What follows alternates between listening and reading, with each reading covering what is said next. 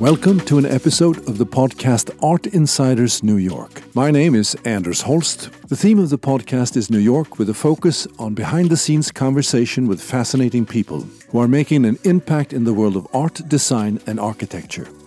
Soho is one of the most iconic neighborhoods in Manhattan, much beloved by both New Yorkers and tourists, with its cobblestone streets, unique collection of cast iron buildings, quaint cafes and restaurants. It is the creative and dynamic vibe that draws people here from around the world, a sophisticated and stylish blend of fashion, art and business. It's hard to imagine that Soho once was an industrial neighborhood that went from being called Hell's 100 Acres and should be demolished to the best place to live in Manhattan according to the New York Times in the 1970s. Here to share the fascinating and dramatic story of how Soho became Soho is our guest Aaron Skuda, the author of Lofts of Soho, Gentrification, Art and Industry in New York. Aaron received his PhD from the University of Chicago and is the project manager of the Princeton Mellon Initiative in Architecture, Urbanism and the Humanities. You have written a wonderful book, I have to say, a great book about Soho that really makes the history of this place come alive in a wonderful and dramatic way. So many transitions in this process, and it's interesting to live in the middle of it every day. It is a book that came out of my PhD dissertation, as is the case for most historians. You write you're in graduate school, you write a dissertation, and the idea is if you want to continue your career, you turn it into a book. Yeah. And I actually did go to graduate school with the idea of studying the history of gentrification. It's something now, there's kind of a small portion of a generation of historians kind of writing these histories. I have a colleague colleagues I'm close with. One wrote a book about Brownstone, Brooklyn. The other one wrote a book about Harlem. But I went to graduate school trying to think about, well, how might I study the early days of what we might call gentrification? And I was actually just reading a book after my first year of graduate school, which was about the summer of New York, the summer of 1977 in New York, considered by many to be sort of the low point in New York's 20th century history. It was the summer of Sam, it was the blackout riots that affected so much of the city. And it was also this tumultuous year for the Yankees with Reggie Jackson feuding with Billy Martin. That was actually the center of the book. I am a baseball fan myself. But there's 2 pages actually about your neighbor up Broadway. It was 2 pages about Dean and DeLuca. It was the year that Dean and DeLuca opened. And, there's this moment when, the book said, hey, all these sort of not so great things are happening in New York. And there's this moment when this shop opens that for some people sort of signaled the end of a certain era of Soho. The neighborhood had kind of arrived to the point that this gourmet grocery store opened. And, Dean and DeLuca's history is actually, quite interesting and complicated, but to me that sort of signaled this productive contradiction. Like, how do you get a store like Dean and DeLuca opening up in I forget whether it's 1976 or 77, but opening up right at the time where New York was going through some of its lowest points. It was the time of the near bankruptcy, the emergency fiscal manager that came in. So how do you get the end of a kind of early era of gentrification at a time when the city is struggling so much? And that was really when I began to ask this question and went back to write a history of Soho. Certainly it's a neighborhood that's been studied by academics, but not really in the sort of the way that a historian would study it, let's say. Very interesting. So how would you define Soho? A surprisingly complicated question. I mean, you could do what urban planners at once did and essentially say, well, the area from West Broadway to Broadway, Houston to Canal Street sort of constitutes the Soho district, right? There's a historic district that has been expanded, but roughly that's at its core.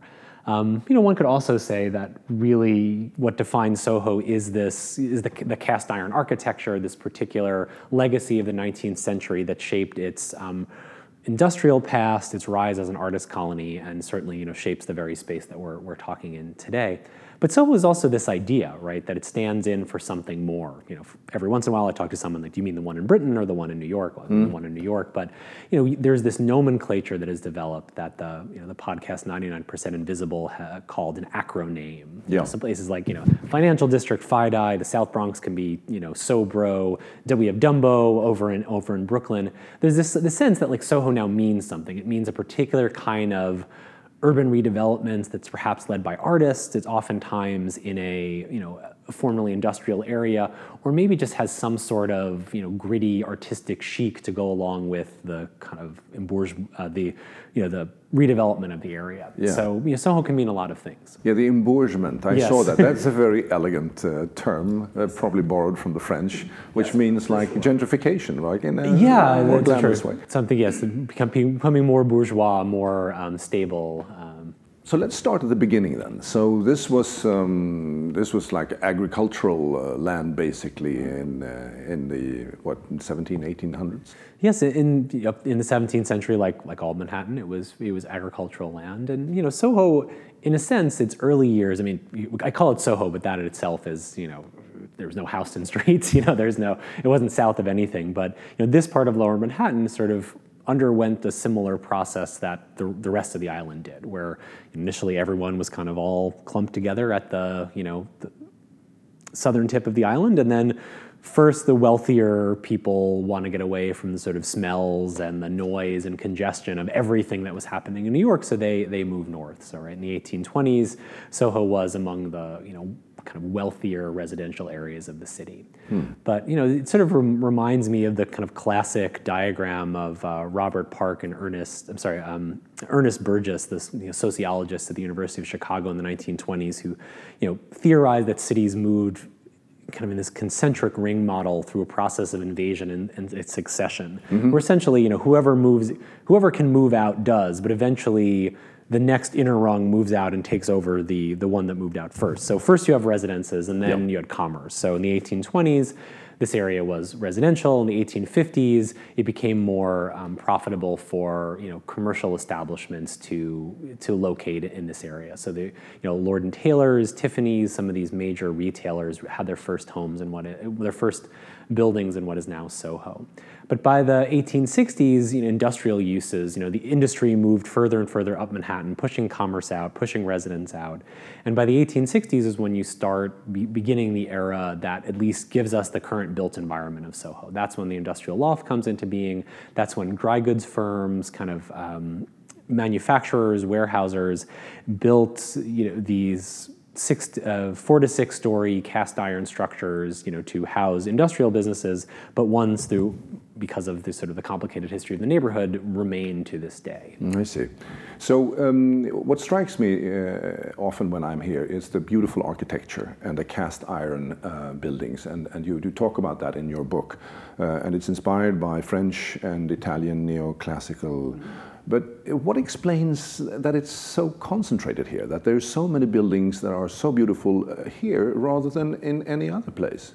Yeah, it's interesting. I mean, like a lot of things, it's a bit of circumstance. It was this. You could consider the loft a bit of a transitional structure, right? It's something that required a certain amount of industrial production and prefabrication, but it predates the skyscraper.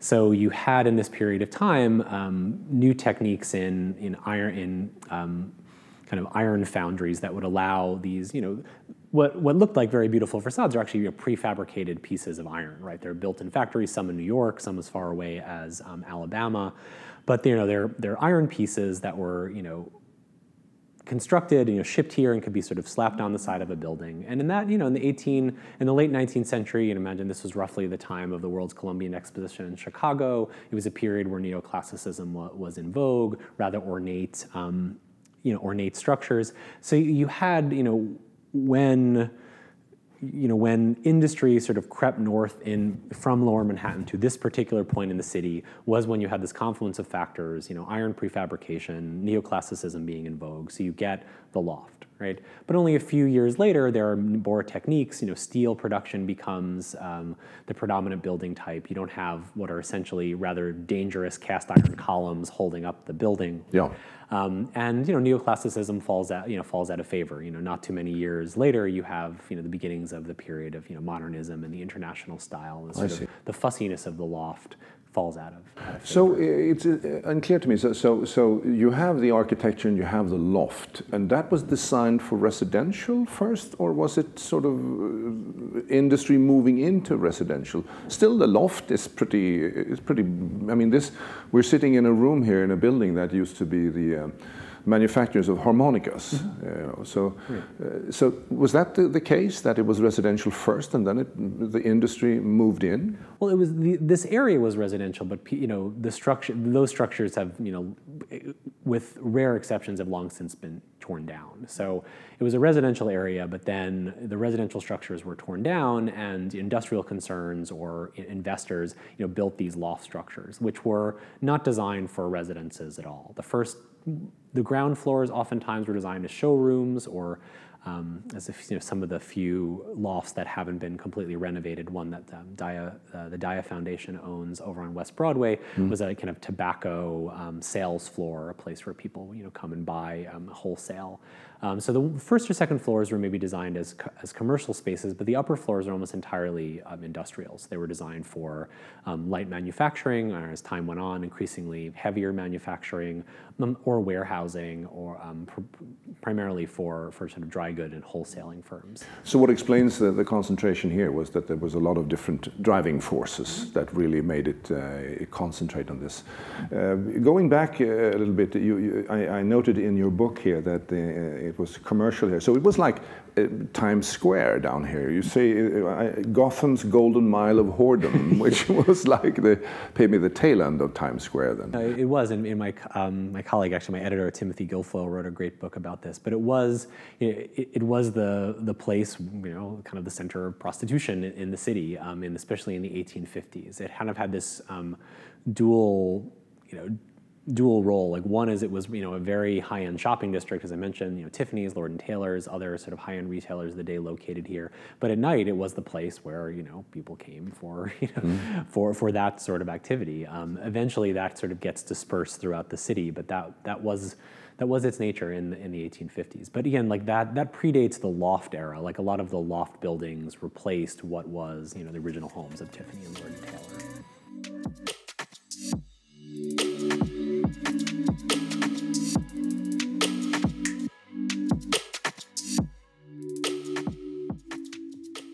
So then you move on to the sort of the industrial part of it then at 1890, 1950 or something like that. So what happened here? So people moved out, the department stores moved out, the hotel closed, and...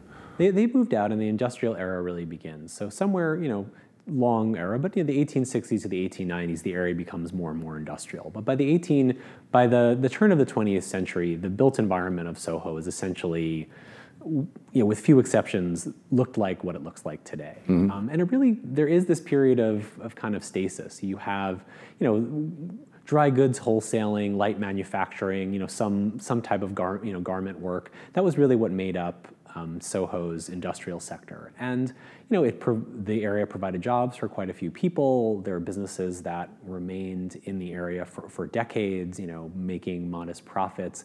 But it wasn't, let's say, the most dynamic sector of New York's economy. And by World War II, the neighborhood was very similar to what it was at 1900. Yeah, I was very fascinated by, in your book you write about the fact that New York never really had an industrial base. It was not like Detroit. I mean, it's been more of a trading and service-oriented city. It had quite a robust industrial base. I think just because of the sheer size of New York, it was among the nation's largest industrial centers. But I think what differs, you think about the kind of older American cities, Philadelphia, New York, Boston, they were industrial centers, but they were rather diverse ones, right? Their industrial base sort of comes from their earlier history as a place where agricultural goods came in from the surrounding areas, were packaged for shipments, were it's where people came together for trade, and then you have shipbuilding, then you have warehousing,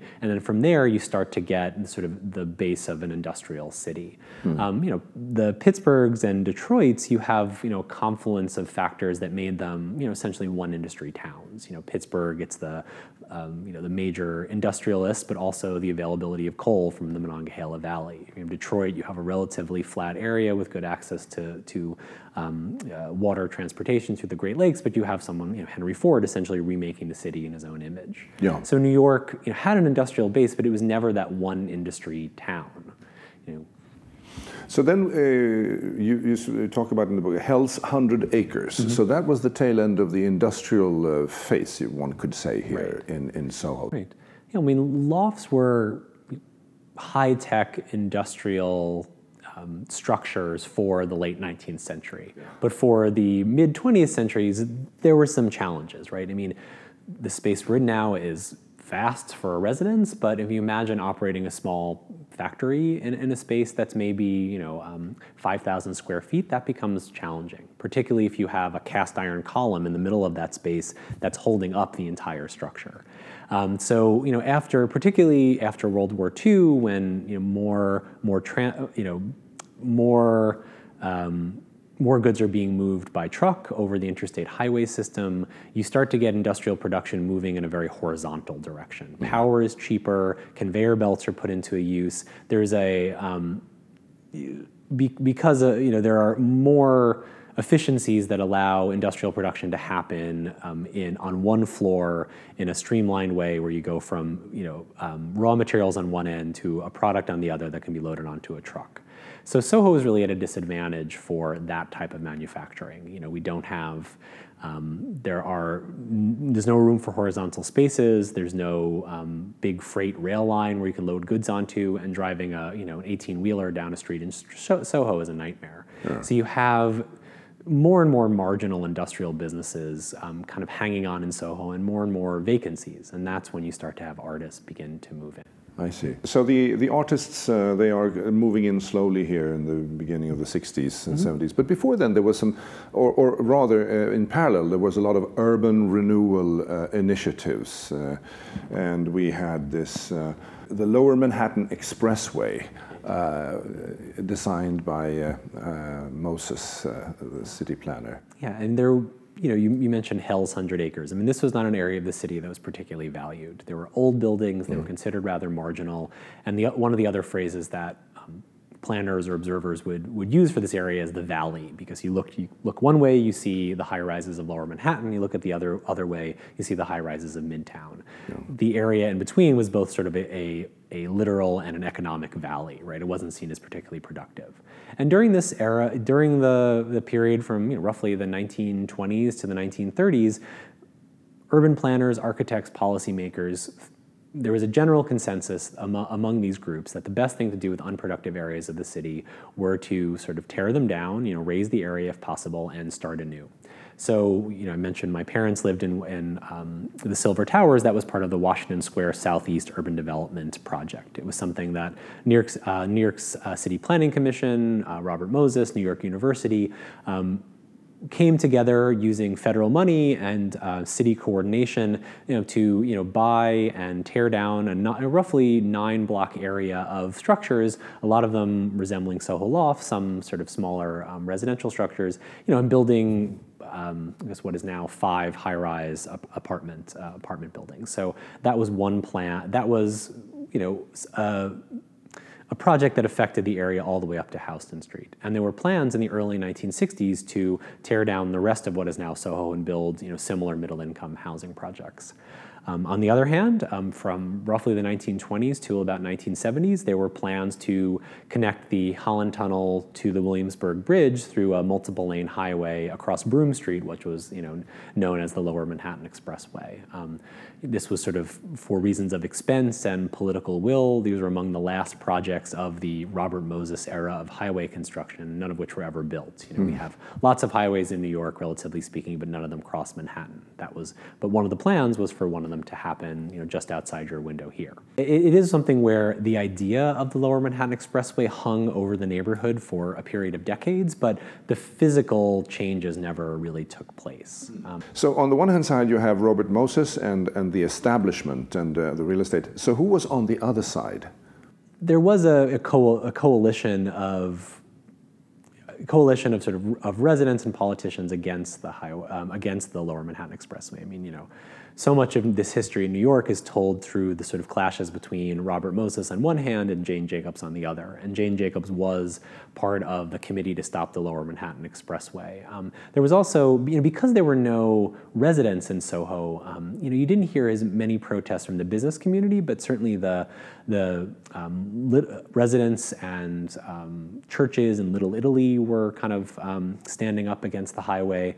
And also, eventually, later in the game, there was a group of artists who came out, and they founded a group called Artists Against the Expressway to highlight what the damage that would be done to New York's art community based on this highway. But for a large part, I mean, certainly the protests against this highway were important, and ultimately, I think they played a critical role in stopping the construction. But there were other factors. I mean, simply the time, that building highways in other parts of New York was less expensive. It was easier. I mean, this is Manhattan. It's the most built-up area of the city, and there's a reason that no highway was ever built across the entire island. I mean, and that's not just because of who lived in Soho or who worked in Soho. The same could be said for 34th Street or 125th Street, where there were other plans to create limited access highways.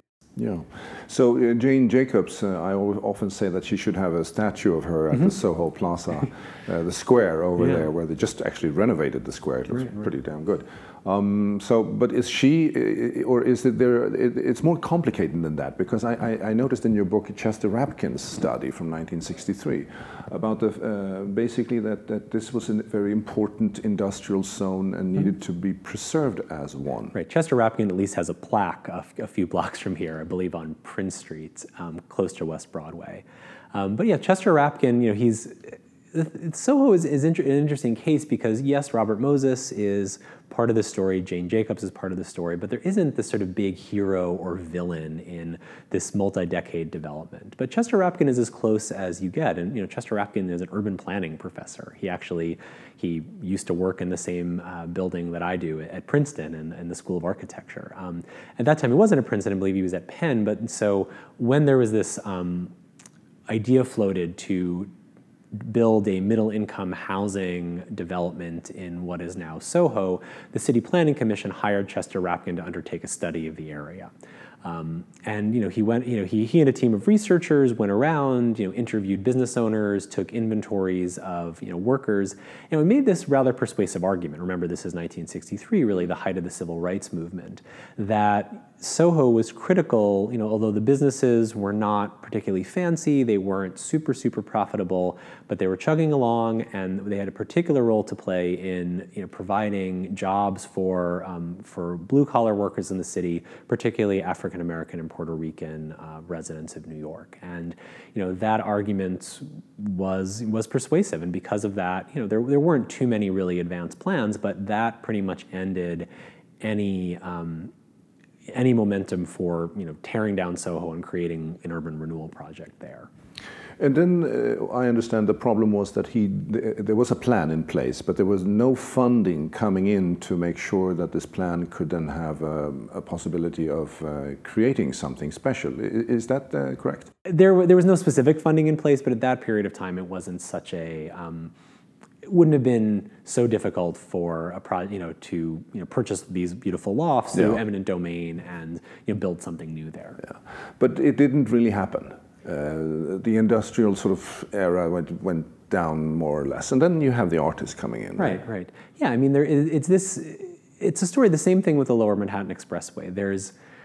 There's enough problems to create a space for someone to do something new, but there's enough sort of going for the area that no one wants to take a really drastic step to change things. So, Rapkin's report and, the pushback and the sort of general exhaustion with highway building in New York, allows for industry to sort of keep going. But it's not a particularly robust industrial sector, and during the early 1960s, there are quite a few vacancies here. And so most of the buildings in Soho are owned by maybe an individual owner or a family, and they need to bring in rent. And it's unclear who the first person was. I mean, the idea of artists living in industrial lofts is something that took place kind of scattered throughout the city, whether it's in Conti's Slip, which is, eventually became the site of the World Trade Center, or the Fur District in the 20s. Artists knew that there were kind of big unpartitioned spaces that they could use as studios, and more they noticed that there were vacancies in Soho. So the artists begin to come into the area as the industrial era, it takes 20 or 30 years, is beginning to wind down. And then, of course, as you noted in the book, the most exciting place to live, according to New York Times, in 1974. So right. That went fast, from the 50s to the 70s. So what explains that? People are they attracted by this art? They're attracted by the community? They're attracted about what's happening here? Yeah, and that's an important question. I mean, one of the things I always was fascinated with is this idea of like why do artist communities, why do gallery districts have a draw? We have this idea now, whether it's Richard Florida's idea of the creative class or the National Endowment for the Arts, which still funds projects around this notion of creative placemaking. Like, why do artist communities and the arts have this role to play in the city? And as you note, from Hell's 100 Acres in 1962 to the most exciting place to live in the city in 1974, like what happened in those 12 years? And there's a few things happen. Like one is artists create Soho artists create what we now know as the residential loft. They can through borrowed money and shared labor, turned these pretty scruffy industrial spaces into rather simple but very attractive apartments, ones that look like nothing else in the city.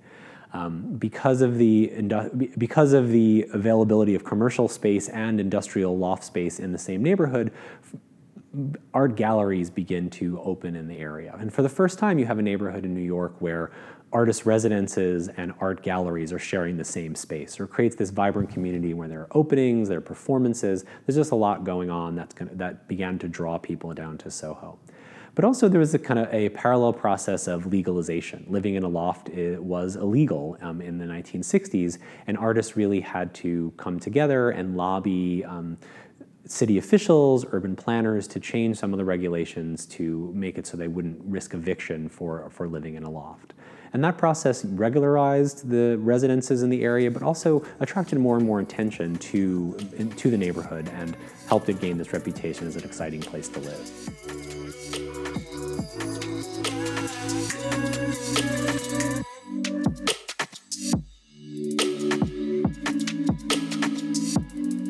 A couple of important dates here. The Landmark Historic District in 1973 and the 1982 Loft Law that made living here legal, I guess. In this building we have AIR. You have to be an artist in residence. So we still are struggling with these restrictions or regulations from this era, basically. Right. Yeah, so that goes back to an early compromise that was made in 1964. There was, in 1961, there's a series of fires in Soho, and the fire department and the building department in the city go around to different lofts, think they're going to be just inspecting industrial businesses and start to find people living in these areas. There's no sense that artists are causing fires, but for city officials in charge of enforcing the law and making sure people are safe, they started to get really concerned and push to evict these illegal tenants. And so artists begin to organize. They form a group called the Artist Tenants Association. And the first kind of compromise policy that's passed in 1974 is called AIR, Artist in Residence. This is, artists could register for the city, register with the city, put a sign outside their loft that said Artist in Residence, and the fire department would sort of know who to come and rescue if need be. Eventually, that idea gets put into the city zoning code in 1971, and a special light industrial district is created in Soho by which one who is kind of a certified artist can live in this neighborhood in a loft. In fact, it's still the one place in the city where that has this special requirement. So it could be, I haven't looked at the map, but I'm guessing that your building, it's still in the zoning code that one has to go in front of the City Department of Cultural Affairs and get certified as an artist to live in this structure. Eventually, the Loft Law, which was passed in 1982, and some of the amendments to the law allow people to sort of be grandfathered in if they're not a certified artist, but they lived in Soho for 15 years. They're not going to be evicted under this policy. But it still creates this very sort of diverse and frankly, problematic on sometimes legal landscape for the neighborhood. it is, it's something Carl Weisbrod, who was the first chair of the Loft board when I interviewed him for the book, just sort of said it's a bizarre policy. I mean, why, I'm all for creating affordable spaces to live for artists, and I'm sure many are. But the idea of the city of New York judging who is an artist and who's not, it seems like it's, not one to cry government overreach, but that sounds like probably not something we want our governments being in the business. So this is something that's totally unique to Soho. This type of zoning with this type of restrictions. Yeah, as far as I know, yes. I know of no other similar examples. For a whole district to have a special artist zoning. Yeah. So this was a very dynamic artist community then in the 70s and 80s. And I have some friends who lived here, one Swedish painter, and he said he had more people coming to his opening than Rauschenberg had at the time, and he was very proud of that. Things have changed since then, of course. But what happened there? So the artists were here, they were sort of mixing into the community, and it was the most attractive place to live, according to New York Times.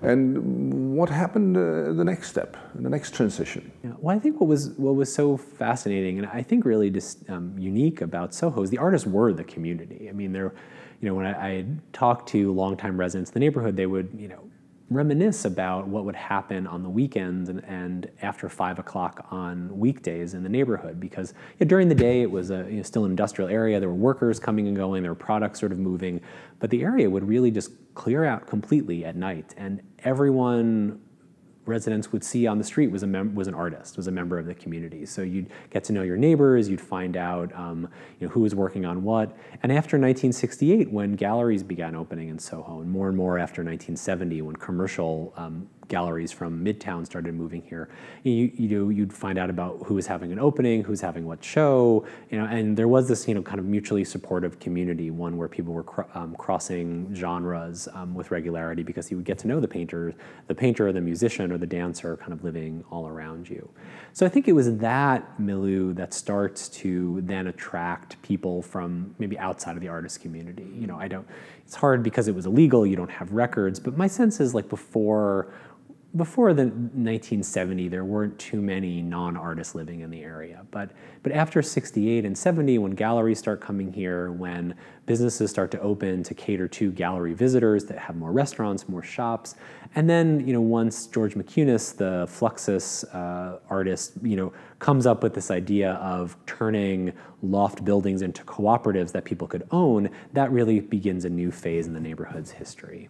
Very interesting. And he is is it Worcester and Canal? Yeah, there's there's a plaque there, and that's the original building where he had this. Yeah, 151 Broadway, West Broadway was one of them. What worked for Soho then could work in other places, and there are some theories about this, as you were talking about earlier, that sort of artist-driven urban development. But the situation here in Soho was pretty unique, though. I mean, you cannot really recreate all those various things. I think that you mentioned in the book the importance of crisis and of change, because there were so many simultaneous changes that really created this. What do you think of that theory of art? Is that something you can apply to all cities to renew the urban centers? Well, I think you can answer that question in a variety of ways. I mean, one thing that's clear is that there are neighborhoods, it's weird to sort of personify a neighborhood, but there are neighborhoods across the country, if not the world, that seek to emulate Soho. I believe I was in Stockholm and there was a Sofo, and it was even south of, I forget the name of the street, but that... Folkungagatan. Exactly, yes, I do remember that. I took a little picture, of course. But the idea that even, you import an English word, create an acronym that signals that there's something about this neighborhood that is following in the footsteps of Soho, whether it's certain type of chic, whether it's artists, whether it's kind of an industrial landscape. But I mean, it's unclear as to all of these maybe even hundreds of neighborhoods worldwide that now have a Soho type name, what connection, if any, they have to the original Soho. I mean, there are some parts of the some parts of what happened here that were clearly exportable in one way or the other. The idea of converting industrial space, particularly light industrial space, warehouses, to residences on a wide scale, that's something you now see everywhere, whether it's, old industrial buildings converted into loft apartments, or even newly built residential structures that emulate the sort of shape and feel of a Soho industrial loft. That has certainly been sort of exported. The idea that like a gallery district could spark other types of commercial activity. I mean, certainly I lived in Pittsburgh for several years. There was a Penn Avenue Arts District. They would have gallery crawls. That was one of the ways that the sort of business owners or kind of city representatives of that area worked to kind of bring people to the neighborhood. And there's also this general notion that artists have a particular role to play, especially in post-industrial cities or post-industrial neighborhoods.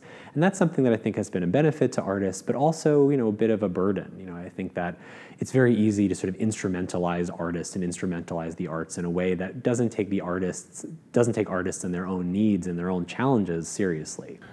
So the artists finally moved out, more or less. I mean, there's some galleries left here, but not that many, actually. Yeah, some galleries have moved, and many artists left. Some are certainly still here. I mean, there are folks who are living in Soho who bought their lofts for $50,000 or $100,000 in 1968, and there was also if a cooperative had the foresight to actually hang on to their ground floor retail space, a lot of times the cooperative can use the rent on the ground floor retail space to subsidize the building maintenance, allowing an artist who maybe is not, who doesn't have a lot of income these days to continue living in a Soho loft. So there are some artists who are still here. Certainly, my research tails off in around 1982, and by that area, certainly there are people getting priced out, particularly renters.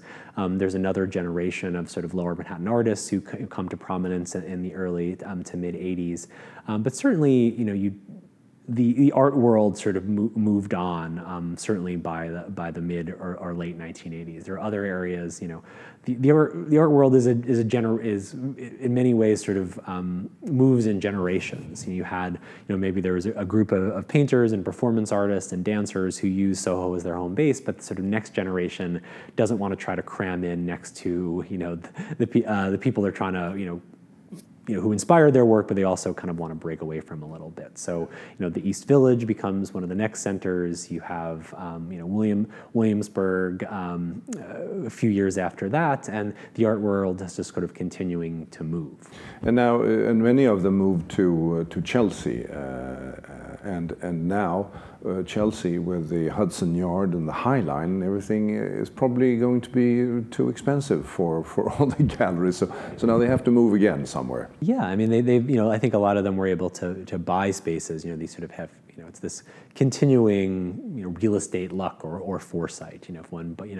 If a gallery bought their loft in Soho in 1968 and they sold it then in 1990 and bought a space in Chelsea a couple years later and they can sell it in 2018, one can sort of continue kind of using that real estate income to subsidize one's art sales. But yeah, the spaces in Chelsea that under the High Line are in a way sort of larger analogs to Soho lofts. They're industrial spaces, high ceilinged, unpartitioned, but they're just bigger and sort of are more fitting to successful galleries who have continued to be part of the art world since the 1960s.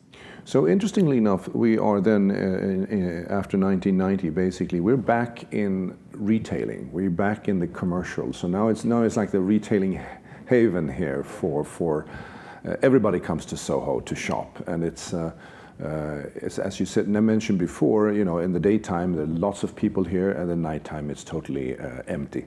And you can also see the signs. There's a lot of retailing spaces up for lease. So are we going through the next transition? Do you have any ideas on where that's going to take us? It's a good question. I mean, Soho, since the 1980s there's been a few other developments, right? I mean, there's the here on Broadway, these are where some of the larger lofts were constructed. They were the ones that were more better suited to industrial production for longer. So there's sort of the smaller lofts get taken over by artists and galleries first, and then it's not until much later that the larger lofts sort of go that way. So yeah, you had, I believe, starting in the 1990s, I'm a little shaky on this, larger retail spaces being leased along Broadway and being the major shopping district. You also, the large unpartitioned spaces also seem to fit really well with the sort of architecture of the tech startup and the sort of creative businesses. So that's another kind of industry that's in Soho. But I think this is a big question that everyone interested in or living in urban spaces or suburban spaces is really thinking about for the future. What if retail is struggling? Large flagship stores with a lot of square footage in New York are incredibly expensive to maintain, and they're clearly struggling. So what those spaces will become is an open question. Certainly, New York could use some more housing, could use some more nonprofit artist spaces, but I always plead ignorance as a historian. I don't know what the future holds. Wonderful. Well, again, Aaron, thank you so much for the book that you have written, which I find very, very interesting and enlightening, and make, as I said before, the history of Soho come alive in a wonderful way. And thank you so much for participating in this podcast. Great. Thank you. Thank you so much. Thank you. This is Art Insiders New York, and my name is Anders Holst. Thank you for listening, and be sure to visit artinsidersnewyork.com to join the conversation, access show notes, and subscribe to the podcast. If you enjoyed this episode of Art Insiders New York, head over to iTunes to subscribe, rate, and leave a review. It's very much appreciated. Thank you. This episode was produced by UOM LLC, copyright 2019.